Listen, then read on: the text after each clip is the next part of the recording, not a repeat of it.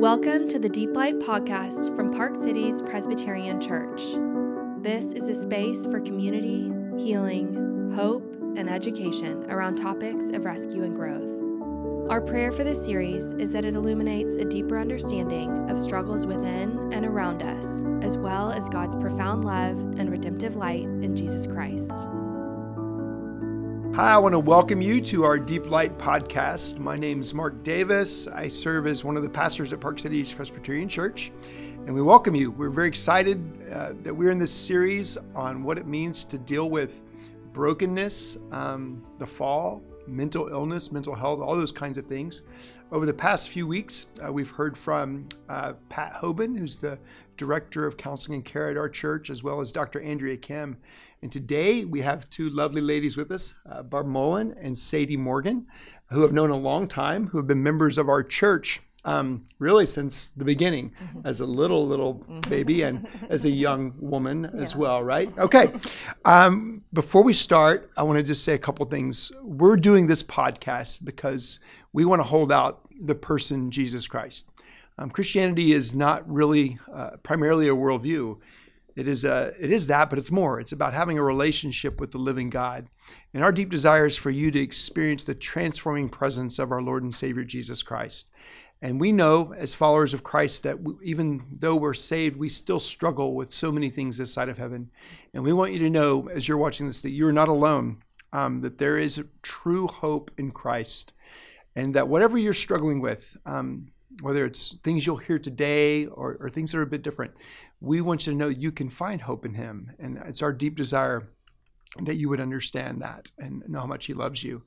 I'm going to ask that as you listen to these stories, you realize that these are not finished realities. They're two sisters, one brother, who are continuing to walk through life. And God's so faithful to do so many things for us.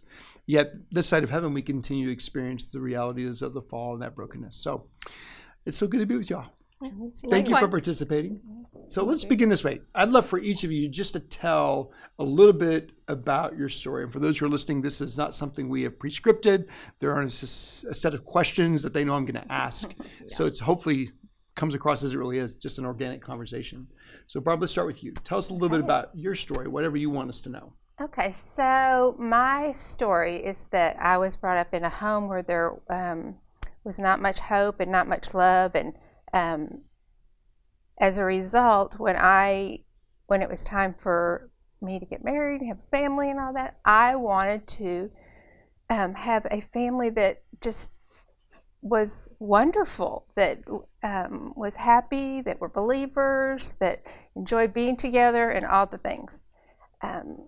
And so that worked for me for about a year after our second child was born. And then I became very, very depressed, probably coming off of some postpartum problems, but just very depressed. And part of that for me was irritability and anger and staying in bed and sleeping too much and all the things. So that went on. That started when I was about, that went on for about 8 years. Okay. And during that time, I had known the Lord since I was 14, but during that time, I became aware that I had no connection with Him anymore. I couldn't pray. I couldn't read the Bible with any meaning. My sweet husband Keith would make me come to worship, and which was the right thing for him to do, but I didn't want to be there. I wouldn't sing. I wouldn't stand up and sing the hymns. I was really in a bad way. A very dark place. Very dark. Was that, can I interrupt for a second? Was that a gradual departure, from that intimacy with the Lord? Or did you even know it was happening, or was it kind of a decision? Probably a little bit of both, but I do know that in depression, a couple of times I've fallen back in before. I can go there. I can go away from the Lord, but also it's kind of a decision because by 8 years, I was so upset for who I was. I had so much shame and so much desire to be completely opposite of the way I was acting, but couldn't get there. Couldn't act the way I thought was the right thing to do. So probably both. Okay. So as it got towards 10 years, then I also noticed something happening to me, and it wasn't just being depressed, but it was also being manic. And when I was manic, I was euphoric, and I had a lot of things I could accomplish, and I'd stay up all night, and I'd be really angry and really irritable. And in both of these states, which is what bipolar is, and that's what my diagnosis is, in both of these states, I did not give my family a good place to be. And that was just so hard for me. At about 10 years after I had originally started being depressed, I had been through 3 psychiatrists and many counselors and pastors and just everyone. Everyone had an opinion about what's wrong with Barb. And finally, one day he found a last psychiatrist who would see us, and we walked in there, and 45 minutes later, she told me what was wrong with me and that I had bipolar disorder. And that's when I knew that timing was of the Lord, that it had to be at that certain time, and He was coming through for me, but it was just not in my timing. It was in His timing. So when you heard the diagnosis, you have bipolar. What went through your heart and mind then? Were you relieved, or were you scared? I was relieved and happy, because I wanted to know what was wrong with me, and I knew that she could probably give me some medication that would help in some length of time to take away some of the symptoms. So once she gave you that diagnosis, you began to take medicine for bipolar. Kind of what happened after that? Okay, so, I began to take it after I'd seen her a couple times, and it took a while, 6 weeks to 8 weeks for anything to kick in. Which is normal, yeah. And then I began to notice some good changes in my symptoms, and that was great. But, when you've had those symptoms for as long as I had, it takes a long time to undo them. And so with my family, I didn't all of a sudden automatically just become this happy, wonderful, loving person the way I always wanted to be. It just took me a while, and the relationships in our family were really hard for a while. So how did you feel when that wasn't kind of corrected all of a sudden? Did you mention shame earlier? Such shame. I felt such shame. And and it took a long time for the shame to go away. It didn't just happen overnight. It took a lot. We've talked a lot about shame, haven't we, Sadie? We've talked a lot about it. And it just took years, really, for it to go away. Shame is a very powerful weapon of the enemy. I think of the flaming darts that are being fired at us, as scriptures say. That I think every one of them are dipped in shame. That's such a thing that consumes our hearts and minds to fix on self as opposed to the freedom that we have in Christ. Okay, I'm going to let you catch your breath for a second. Good. And let's go to Sadie. Hi. So, hi, how are you? I'm just fine. So for those listening that don't know Sadie and our relationship, I was the pastor to youth and families here when I first came in 2003. And my very first trip, this young woman was on the trip, and was quite a challenge in a good way. And I think maybe near the end, which means you should stay and listen, we'll tell one of those stories because of news in your life that you'll share kind of at the end of the podcast. Wow. So why are you here? Tell us your story. Yeah. So there are so many facets of my story, but in order to be consistent and, first and foremost, my story is not my story. It's his story. So I'm born and raised here. I was a baby member of this church. I've never known a day that I did not know who the Lord is, which is amazing. I pray that over my friends' kids, over my nieces, over all of them. But I think also, that was mixed with this overwhelming sense from, I'd say middle school on, of I know God is good and I know he's true, but he's good and true for others and not for me.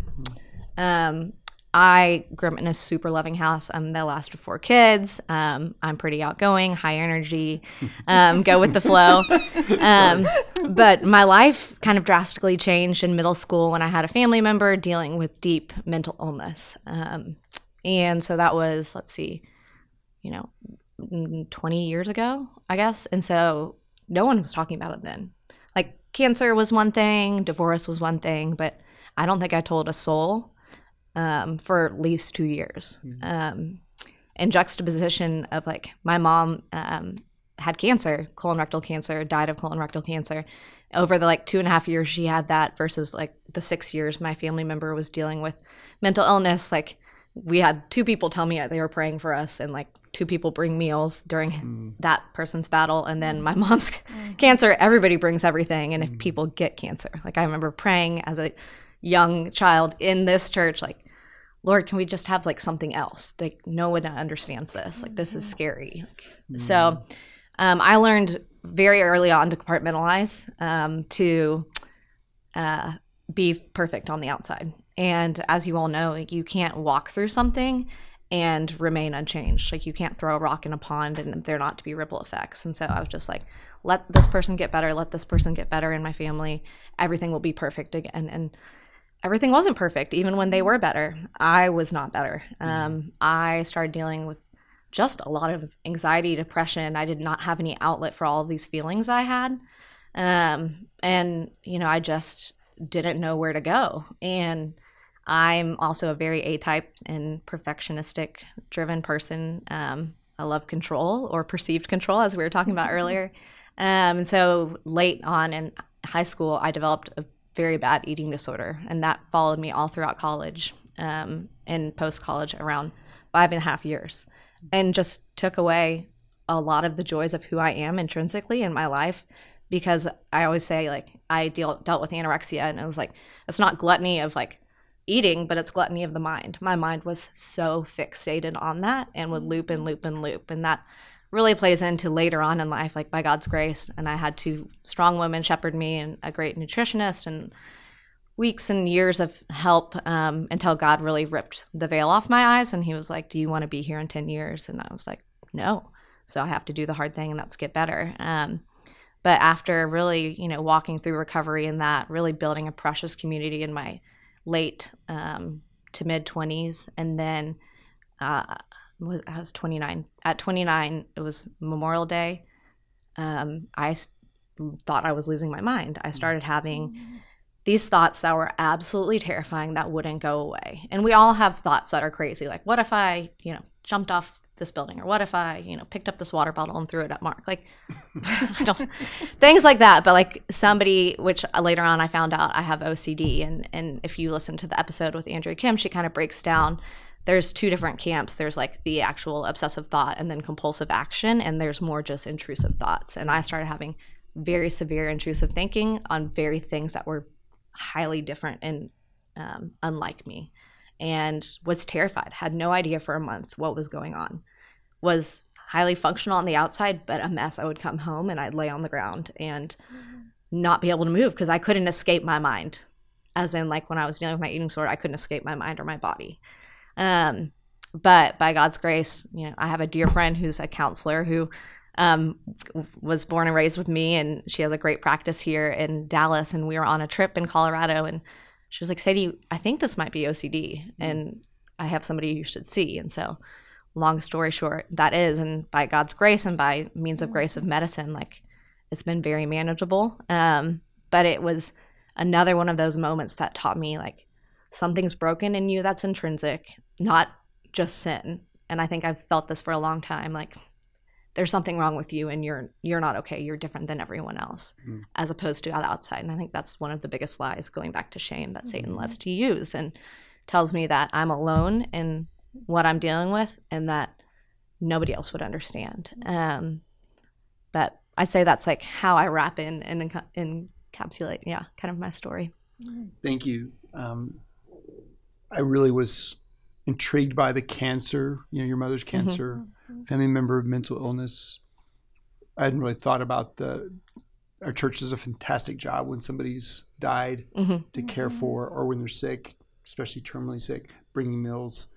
That's pretty painful, though, to hear the disconnect between something that we kind of understand. People die from cancer, but what do we do with mental illness? What are we supposed to do? Why do you think it's that way? Why, for so many people, when it relates to mental illness, there's just this disconnect in terms of knowing how to care?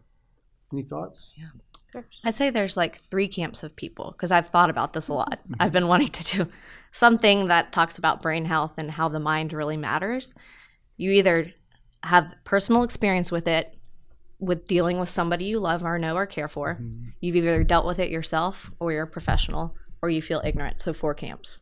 And so I think people, A, don't know and don't have a lens to understand it if they've never dealt with it, and B, it's scary and kind of nebulous. And then a lot of people, I think, just are like, get better, or do this and that, or stop it. Yeah, stop it. Smile, like go on a run, or kill that thought in your brain. It's like, it's not that easy. It is a medical condition. And so I say, yeah, I think it's just not as, it's getting more talked about, and clearly after post-pandemic, so many people are struggling, and everything hit the fan. But I think, for a while, it's just been in its infancy. Still, like, the brain is so study-wise and medical-wise, they're just now, coming out with a lot of great research for it. And I think that really goes hand in hand with just people's awareness and ability to discuss it. So in regards to shame, when you yourselves being diagnosed with something specific, how have you all battled through those thoughts of shame, or people just don't understand, because they really don't. And how do you get on the other side of that, or can you? So I don't think I, for a long time, did a good job of trying to get on the other side of it with people, because if I didn't think you understood me, I was out. I was out of that relationship. And it just, and of course, that mine is a long time ago. I mean, I was, that was over 20 years ago. And so things have changed a lot, but I still think that it was, that there's a lot of people maybe that we know, or that don't want to talk about or think about, these kind of things. And so then that bundles the shame even more. So we can give ourselves shame, and then we have these other people giving ourselves shame to say, read the Bible more, pray more. I mean, I heard that so many times, and that just, so I don't think I answered your question, but. No, I think it's helpful. Okay. Kind of got on a little track there, but yeah. Well, I think that leads to something, though, and that is, when it comes to mental health, depression, anxiety, all that, it's in my family, deep in my family. So I've got a family member who's bipolar. It's been hard, and very, very hard, and from really high school on. And then anxiety and depression is also very deep. I've had one season of depression. It was a long time ago, but it was the first time I ever experienced it, and was like, oh, this is not just a bad day or a sadness. I can't breathe. I don't want to get out of bed.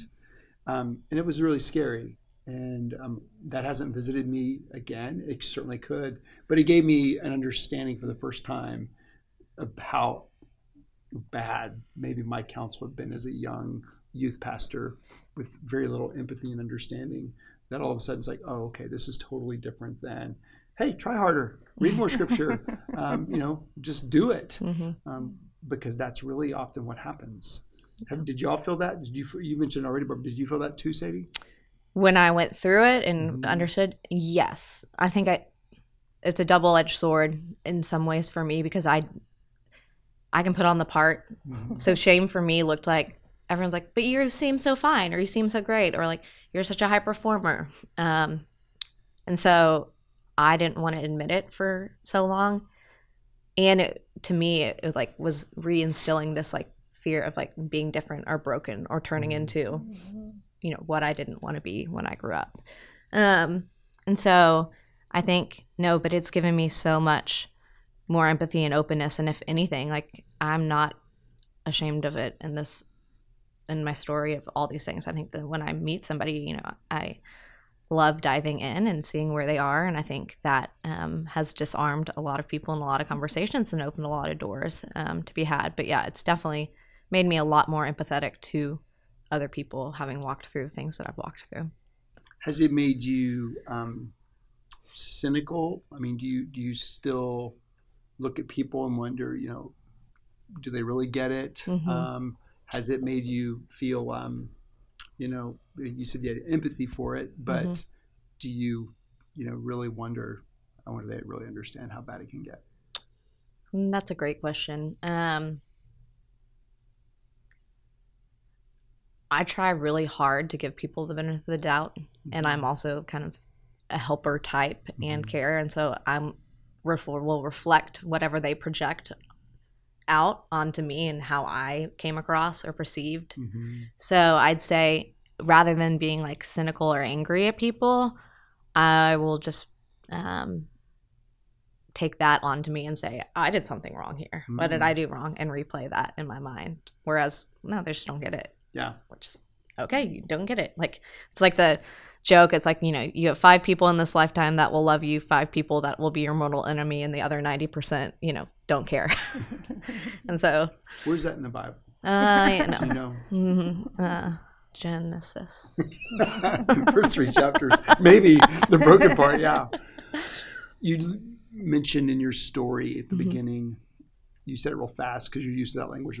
I have these loops. You know, what do you mean by that? Explain what a loop is. So a loop is a thought that it comes in and it's shocking to you. And so it kind of, so when I talk to like, you know, how are your thoughts doing with my psychiatrist or counselor, it's like an intensity, frequency, and duration.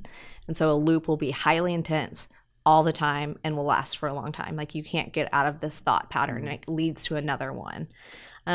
Both for like me with an eating disorder and, you know, obsessing over different things, and then dealing with OCD and having very scary and terrifying thoughts that wouldn't be in my normal life. Like, since they were so scary and terrifying, like somebody else would be able to laugh that off. But my brain tries to figure out this very nebulous gray thing and take it very black or white. It's all or nothing thinking, if you will.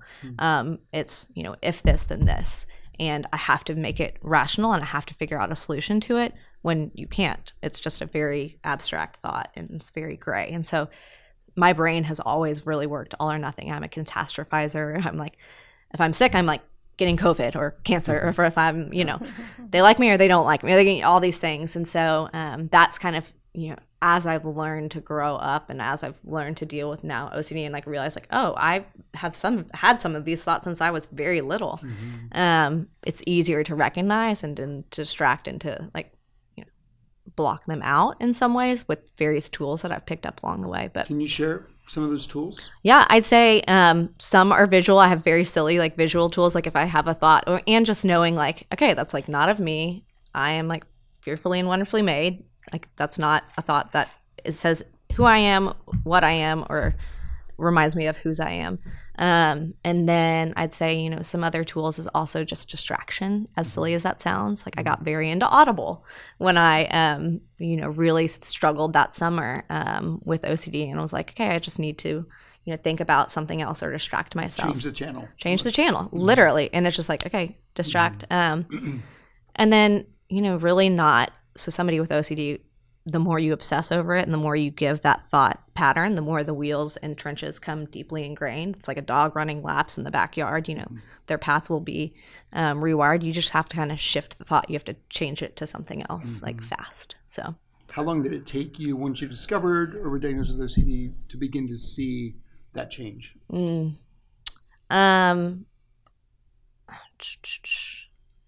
know, it wasn't a perfect process. I'd probably say 3 to 4 months. And with the help of medicine and I know Barb and I have talked about, like, we've had to go through different trials of different things. Some things don't work. Like, that's another hard thing, going back to, like, still the brain and research on it, and brain medicine is still in its infancy. We don't, there's no perfect solution and cure to it. But I'd say, you know, through that and through therapy and just being able to give myself grace and, like, learning various triggers, if I'm tired, if I'm stressed out, if I'm not sleeping, all those things, you know, it's going to increase the likelihood of me having those thoughts. So because we live in a broken world, fallen world, sin has impacted everything. Not everybody's going to necessarily have the same specific struggle that you all have had or that I've had, but we know we're going to all have struggles. And one thing that's in common with all of them is going to be shame. The thought that I may be the only one that struggles with this, or I can't let anybody know I struggle with this. Would you all agree with that? Oh, yeah. So what would you say to someone who's listening right now, watching right now, whether it's specifically related to your story or not, but they know there's something wrong and they don't know what to do? What encouragement would you give them? That's for both of you. That's a great question. Go ahead. So one of the things I would say is find a group that you can feel safe in, that maybe has other people that are struggling too. And maybe some of those people have already learned about God's mercy and grace, but maybe others haven't. And that way, you know, at PCPC we have redemption groups, and you know, part of that is a great story about the Israelites and how they kept messing up all the time, which is how we all are. But then the other part is being in a group. And that's where Sadie and I really got connected again. And that was in a redemption group? Yeah. I think if you can find, or if you can't find a group, find 3 friends or 2 friends or 1 friend that can speak to you and in love and listen to you. What happens in a group or with friends when you begin to talk about it? You know, what's the benefit of it? I know it's important, but tell us why. What happens? So, and piggybacking off the first question, so I'd say, like, whoever is listening to this, and I felt this, like, the weight of dealing with it by yourself is so heavy. And if you are able to verbalize or even just ask for help, I'm horrible at asking for help. Horrible. Until it's, like, very bad. And I'm like, people are like, oh, you need help. Okay, great. Here, now I will actually really help you. But I'm that weight, I mean, just being relieved by telling one person, by telling a group. But I think, you know, there is a beauty when it comes to whether they understand, can empathize or not, but somebody to meet you in the middle.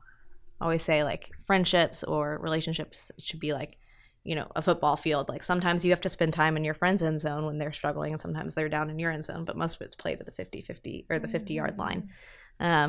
But I'd say just having somebody in your court and in your camp to listen, to hear, to speak truth when you can't speak truth to yourself is essential. Not everybody's good at listening, right? Listening's hard. And so you might be in a relationship with someone that you think should be able to do that. Could be a boyfriend, girlfriend, could be a husband or wife or a parent, but it's just not there. Yeah. They might even be the ones who are like, stop it. Yeah. Just think differently. So what encouragement would you give people in regards to how important it is to call someone, reach out to someone, especially if you don't have that, even though maybe you think you should? It's essential. It will save your life.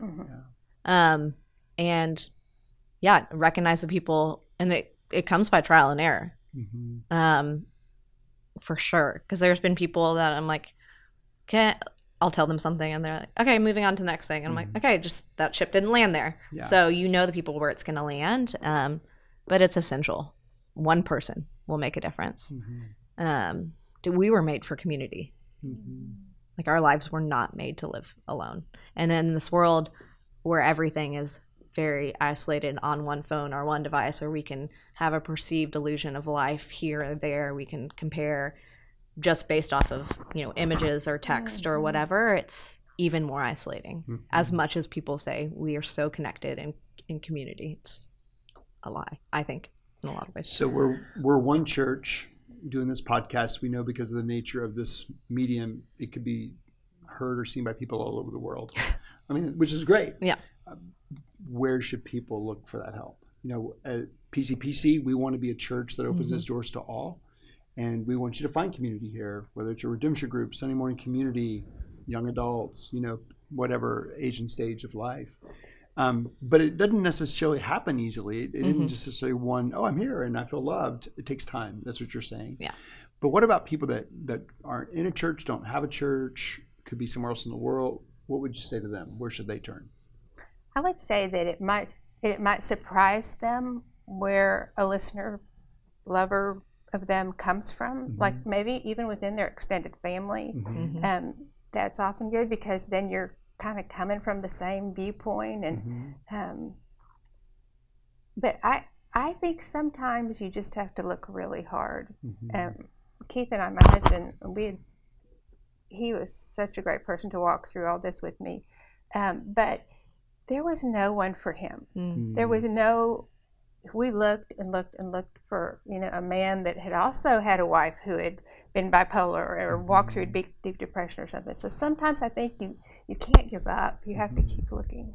Yeah, I'd say, you can't give up. I mean, it's really easy to feel defeated or say, I'm just not even going to try. I don't even know. Or if you've hit some, you know, brick walls. But I'd say like there's another beautiful thing about being very connected and having, you know, so many resources at our thumbs. There's everything from online help to people you can talk to virtually to just being able to Google like where you are and something that you feel like you're dealing with. Like, where's a group that I can go to? And maybe that's not going to be the place, but maybe that is the place you find one person. I remember when I first moved back to Dallas and was dealing after college and dealing with my eating disorder, I went to Watermark to their like Celebrate Recovery program, which, you know, it was what it was, but you know, I connected to one girl who's still my lifelong friend, and she moved and got married, and I lived in her place since she moved out. And so it's just funny, you know, it's not always going to be a home run, but there might be one person. And so it's just, sometimes you just have to show up, and that's terrifying. So recognize that, be proud of yourself, and give yourself a lot of grace, but show up or, you know, search that out. I know for both of you, one way or another, you talked about, you know, kind of feeling the distance of God. You talked about it just kind of got shut off. You know, your husband Keith continued to bring you to church, which he, you know, you said he should have done, which I'm grateful for. Sadie, you talked about feeling like God's good for everyone else or good to everyone else but me. So when an individual's trying to move towards community or find someone to help, and it's not easy, isn't it easy for them to feel like God doesn't care? So how do you speak to that person who's like, I can't find community or nobody really understands me, and how that affects the way they view God? What would you say to them? I'd say that's like the hardest junction of, I have several friends going through stages right now where they're just like, I don't feel like he's listening or he cares or is answering any of my prayers. But I'd say, like, if faith is something of, and you are seeking the Lord, he is near and he does know you inside and out. And by his grace, the Holy Spirit prays on your behalf in words you can't even understand. And so just taking heart in that. And then again, like, whether you have other people to do it or whether you don't believe it, but you can speak truth over yourself and writing it down, just like, but this I recall to mind, and therefore I have hope. The mercies of the Lord are new every morning. Great is his faithfulness. And so that actually can become a healthy loop, can it? Where and I'm not trying to be cheesy or shallow, but it's God's word is living and active. Yeah. And even if you don't feel like it, it's the repetition of that promise, you know, because they both just quoted scripture, the same scripture, which I thought was really beautiful. That's really important, isn't it? No, it is. And it's just, I mean, we are our biggest advocate or detriment. We preach over ourselves and tell ourselves things all the time. And so if I'm telling myself, I may feel that God isn't good for me, I may feel that he doesn't love me, I may feel that his promises towards me are not yes and amen, but nope and nope. But it is like I have to preach that over myself. Or if I do have someone who I'm like, I'm believing this and I can't believe the truth right now, so will you preach the truth over me or pray it over me? I mean, it's just a very hard place to be in. And so I'm sorry to anyone who feels like they're in that place, but you're not alone. Yeah. But can I speak to kind of the other side going in that way? I think people think it's a lot harder to come alongside someone that is having mental health problems than it has to be. I mean, I do think it can be very rough, but I do think that you can, there's things that you can do. I mean, even if you wrote someone a card once a week or a note once a week, that would be huge. They would feel the love of Christ through that. You think I'm right? And I think that just by, we are comforted by Christ to be a comfort to others. And so he will give you the strength to do that, and in whatever way you can. Yeah. So I was thinking, as you were talking about writing a note to someone, what should someone put in that note? I would imagine the temptation for somebody might be, I need to write the perfect thing that's going to fix them, and that would not be right. So what should somebody pen? What should they text? If they have that kind of relationship, what would be the thing you would have wanted to receive, and what would you not want to have received? I think that just saying, even if you put 3 lines, I love you, I've been thinking of you, I'm here for you. Wow. I mean, that would have been wonderful. I love you, I'm thinking about you, I'm here for you. Which really is God's word to us too, right? I'm leading you, even if you don't feel like it. I'm with you, and I will never forsake you. That's Joshua 1, really, in summary. That's really helpful, Barb. How about you, Sadie? I'd say, like, in any rough season, whether it's, a letter or a text, it's not necessarily the words, but it's how people show up and who's there and who's present. And you can be present in a lot of different mediums. It could be a letter, it could be a text. But just even showing up, like, it's not, I may not remember those 3 lines, but I'll remember that you wrote me a note, or that you shot me a text at the perfect timing, or you just came and sat on the couch with me and watched a ship. Yeah, Squid Games or something like that. So somebody's in a bad place, they may not have the energy to even acknowledge the text or the note. So if a person's sending that, what should their expectation be, and what should they do if there is no response? I'd say give it over to the Lord and be like, Lord, I'm going to keep pressing in, and I may not get a response. I may not get a response in my whole life. I may not get a response for a week. But I think that's a part of being a good friend, especially to people who are struggling in this area. I think for a lot of people, they don't like to feel awkward. They don't like to feel like I'm overstepping. But what I'm hearing you saying is consistency. Just continue to do it, and that will be a blessing eventually. Yeah, and to you. I mean, it'll be a blessing to you. Also. That's good. That's really helpful. Yeah. So, Sadie, you're about to embark on a brand new season of life. You just told me about this about 10 or 15 minutes ago. And so talk about that. Yeah, it's crazy. I'm 34 years old and single. I've lived in Dallas basically my whole life, other than going to college in Waco, Texas. So lived in Texas my whole life. By God's grace, I found a job around 6.5 years ago that I adore, in a company that I still adore to this day, even though my last day was last Friday. I work in finance, and I'm a recruiter, so I get to deal with very interesting people day in and day out, and just talk to people. I'm a pastor, and I get to deal with very interesting people day in and day out too. Yeah, it's like matchmaking, kind of, and all the different things. So I'd say for the past 2.5 years, I've kind of had this itch. Going back to kind of one of the themes of my life of, like, I feel like I'm not doing what everyone else is doing. I'm not married and have 2.75 kids. I'm not buying a house here. I'm not doing this and that. And I kept waiting for a change to happen, or I was praying for a change. And I honestly thought that would be something very normal here in Dallas, whether I was buying a house pre-pandemic or finding, a boyfriend or husband or whatever. But I was on a trip to New York with my current company this past summer and was like, got on the plane, said, I love this city.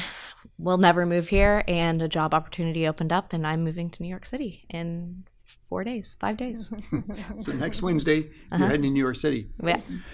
It's big. It's wild. And what's that doing to you, kind of your identity, your emotions? What kind of thoughts are you going through? I mean,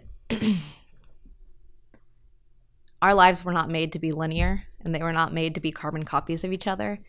Yet that's a very easy thing to believe, especially where we live and especially in this neighborhood. Mm-hmm. And having grown up here my whole life, I kind of feel like I'm not the spring chicken moving to New York in her 20s and then coming. Like, I feel like I'm doing the opposite of what everyone else is. And so it was a long barrier and a really hard yes for me to make. Because it's terrifying and I'm stepping literally into so many unknowns, and I love control or perceived control. I'm not unhappy here in Dallas. I love my community. My whole family's here. And I love the job that I'm leaving. But yet God's manna and breadcrumbs were so throughout this entire process in the most unique and funny ways that it was green lights to go. And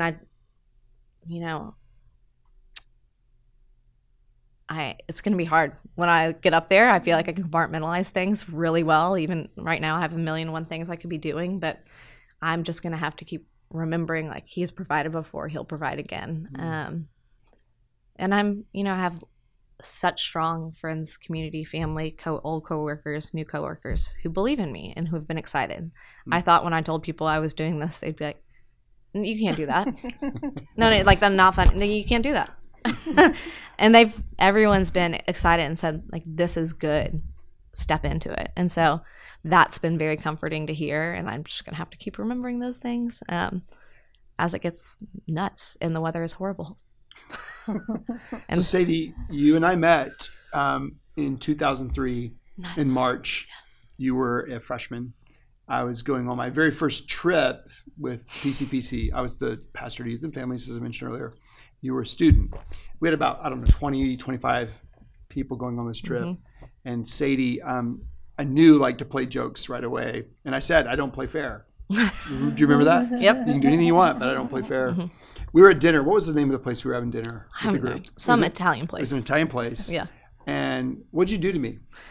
Well, you were like, I dare you to flick this sour cream at me. Or I was like, I don't even know how it came up. And you were like, I dare you. And I was like, okay. And I just flicked it right at your face. And it was a lot. It was like a blob of sour cream. And I thought my threat would be enough, and it wasn't. No. And I've been a youth pastor a long time already. It just drilled me. I was like, wow, I really love this kid. Impulse. She's gonna be fun. Impulse control. But then what happened? You got up to go to the restroom. Mm-hmm. And then what happened? So it's cold. We were there for spring break. And so you put your hands in your pockets because it's cold outside. Yeah. So we get up to go, put on my red pea coat, put my hands in my pockets, and there's like a tissue full of sour cream. I like bring my hand out, and I'm like, what? Yeah. And I just see your eyes, and you just smile. I was and really walk happy forward because I don't play fair. Yeah. And that began a great relationship to the point where 4 or 5 days later, you're like, okay, we need to stop. One of us is going to get hurt or go to jail. It was fun. It's always been fun. It's always been fun. She was also one of our children's favorite babysitters. I won't say favorite because Virginia Hawkins might be listed, or Virginia. Yeah. So, but we've loved you for a long time, and I'm excited for you. I really am. Yeah. I'm really grateful for you all's willingness to be as vulnerable as you've been. It's really, really important for people to realize we all are in deep need of a Savior, and only He can be the Savior He is. Mm-hmm. And as we get ready to close, I'd love to talk about a couple things. One, for the person who thinks maybe they're already a believer, they believe in Christ, I just need more faith. And if I had more faith, I wouldn't need medicine. I wouldn't need counseling. Or I would just need counseling and maybe not medicine, even though they're saying that. Or I can control these things. What would you say to them if that's really a hindrance in their life towards getting better? I would say it's not about your faith.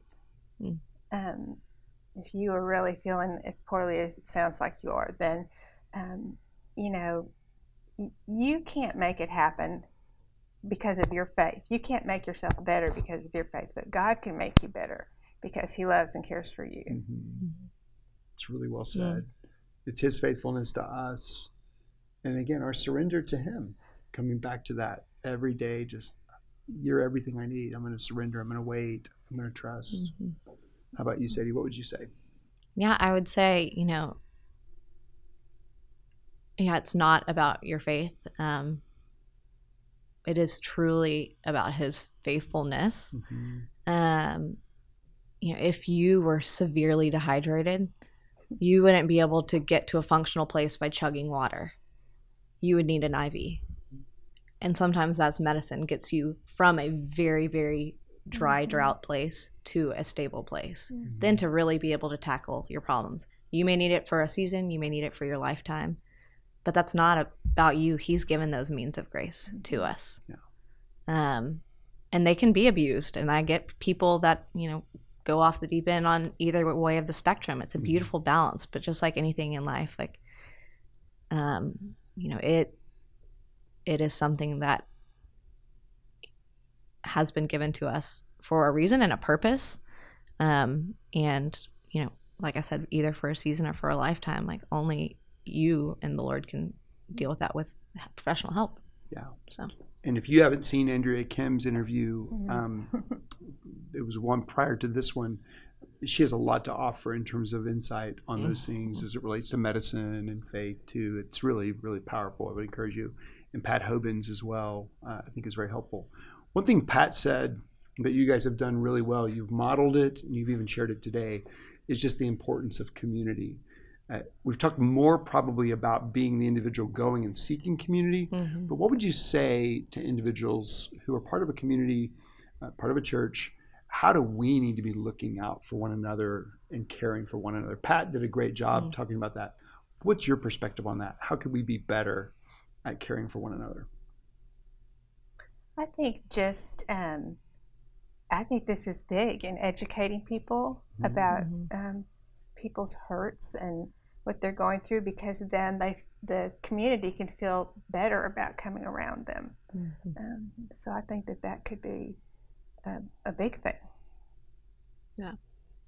I'd say also, like, look at your sphere of influence, whether you live in an apartment and there are people in your apartment or coworkers or people on your block or a new family. Like, open up your table or open up your front lawn for playing kickball, or just... When you say we're playing kickball? I don't know. Playing kickball. You never know what you're going to say. It's like a rant. Kickball. Dodgeball. It's like kickball. Why not? Yard darts. Yeah, all the things. But I'd say, and in terms of that, just being intentional, it's not hard. You don't have to be Martha Stewart. You don't have to have a budget of XYZ. You can meet at the church playground. You can have coffee with a coworker. You could do different things like that. And I'd say something that I've really been praying recently is just, Lord, would you give me eyes for people around me and a heart for them? Because I get so distracted and caught up in all my own everything. But community can come organically, but it can come even together more so when you're intentional about it. The ministry of presence, really also being present and available, but then when you're with people, being present in that, which is not easy. It's easy to be distracted by so many things. I think that's really important. Is there anything that we haven't talked about that you guys would, like to share? We're in no rush. I mean, you touched on it earlier. I'd say, like, every time in my struggles and my journeys, I would hear stories like this or feel like people are so brave to get out there and share. And I'm like, well, they're on the other side. They made it. Like, life is great for them and perfect now. And, like, it's not. Like, I'm going to struggle with new things, different things, unknown things for the rest of my life, because that's this world. And, like, yes, I have learned to use tools. I have community. I have, practices in place that help safeguard me and can be with me towards whatever might come at the door. But I'd say to anyone, like, we're never going to arrive on this earth. But there is always hope, and you do get better. I'm like, maybe not better is the right word, but stronger and have more tools in your toolbox per se, to deal with various challenges, if that makes sense. And so it's not all illustrious and easy now because we've done all the dirty hard work. Like, it's always a work in progress, and that's the beauty of having ongoing community, ongoing resources, being plugged in with people, staying intentional. So yeah, I think about the testimonies that we so often hear, sometimes probably not intentionally, but we feel the pressure to make sure it's tied up in a pretty bow, like I was this, now I'm this. The truth is, you were dead in sin. We all were. Now you're alive in Christ. That's factually true if you're a believer, right? But the journey between here and heaven, the already and the not yet, is very real. And therefore, there are going to be challenges always. But I say to you, I hear your courage. I hear your hope. I hear your faith in that. Like you're about to embark on something that you couldn't have imagined not that many months ago, right? Literally 2 months ago, literally. But you're pursuing that with honesty, aware of more than anything God's faithfulness to you. He's leading you. He's with you. He'll never forsake you. That's good. Anything, Barb, you would add? Well, I just keep thinking that most people that have been through something hard are able to be compassionate and merciful. And I've been a member of several groups that are, everybody doesn't have the same problem. It's just they're getting together and listening to each other and being kind to each other and encouraging one another and showing people where there's hope. I mean, that it doesn't all have to be all bipolar people or all OCD people or, whatever it is. It can be lots of different people. And then that makes it, I think it makes it so people can, it doesn't even cost anything. Just gather the people and, be together. We can easily make it more complicated than it is. In visiting with Pat and with Andrea and other counselors that I know, because I'm often referring people, for more specialized help and care, they're booked. I mean, we're still in it, but, just the craziness of the last 18 to 24 months, it's really, really hard. Everybody's on a waiting list, whatever. And while this has always been true that the body of Christ needs to be present, engaging, it's even more so now. And we really need to be ready, equipped to pray what you just said you were going to pray, Sadie. Open my eyes to see people who have needs. And what an incredible privilege God's given us to engage people that way. And for anybody that's listening or watching, if you need help, we want you to call. You can reach out to our church. You can go to our website for resources. You can call for a meeting with one of our pastors or one of our counselors. There's so many things that we'd love to offer you. And there's many churches in this city and all around the globe that, can do the same thing in pointing you to Christ and the love of Christ. I'm very grateful for both of you and your willingness to take time to share. It's going to mean a lot to a lot of people. And I'm just very, very thankful to the Lord for y'all. I'm more thankful for you to do this with us. Amen. Well, truth is, this was really born out of the idea, a burden of one of our members and her husband. And this is why it launched, because she wanted to see people who are experiencing truly desperate times have a place, even within our church, to see that there is a way for help, a pathway for help in the name of our Lord and Savior, in Him, Christ Jesus. So bless you both. Thank you. Thank you. Thanks for watching. Talk soon. Thank you for listening to the Deep Light podcast from Park Cities Presbyterian Church. We would love for you to be our guest this Sunday morning as we gather together for worship at 8, 9:30, or 11 a.m.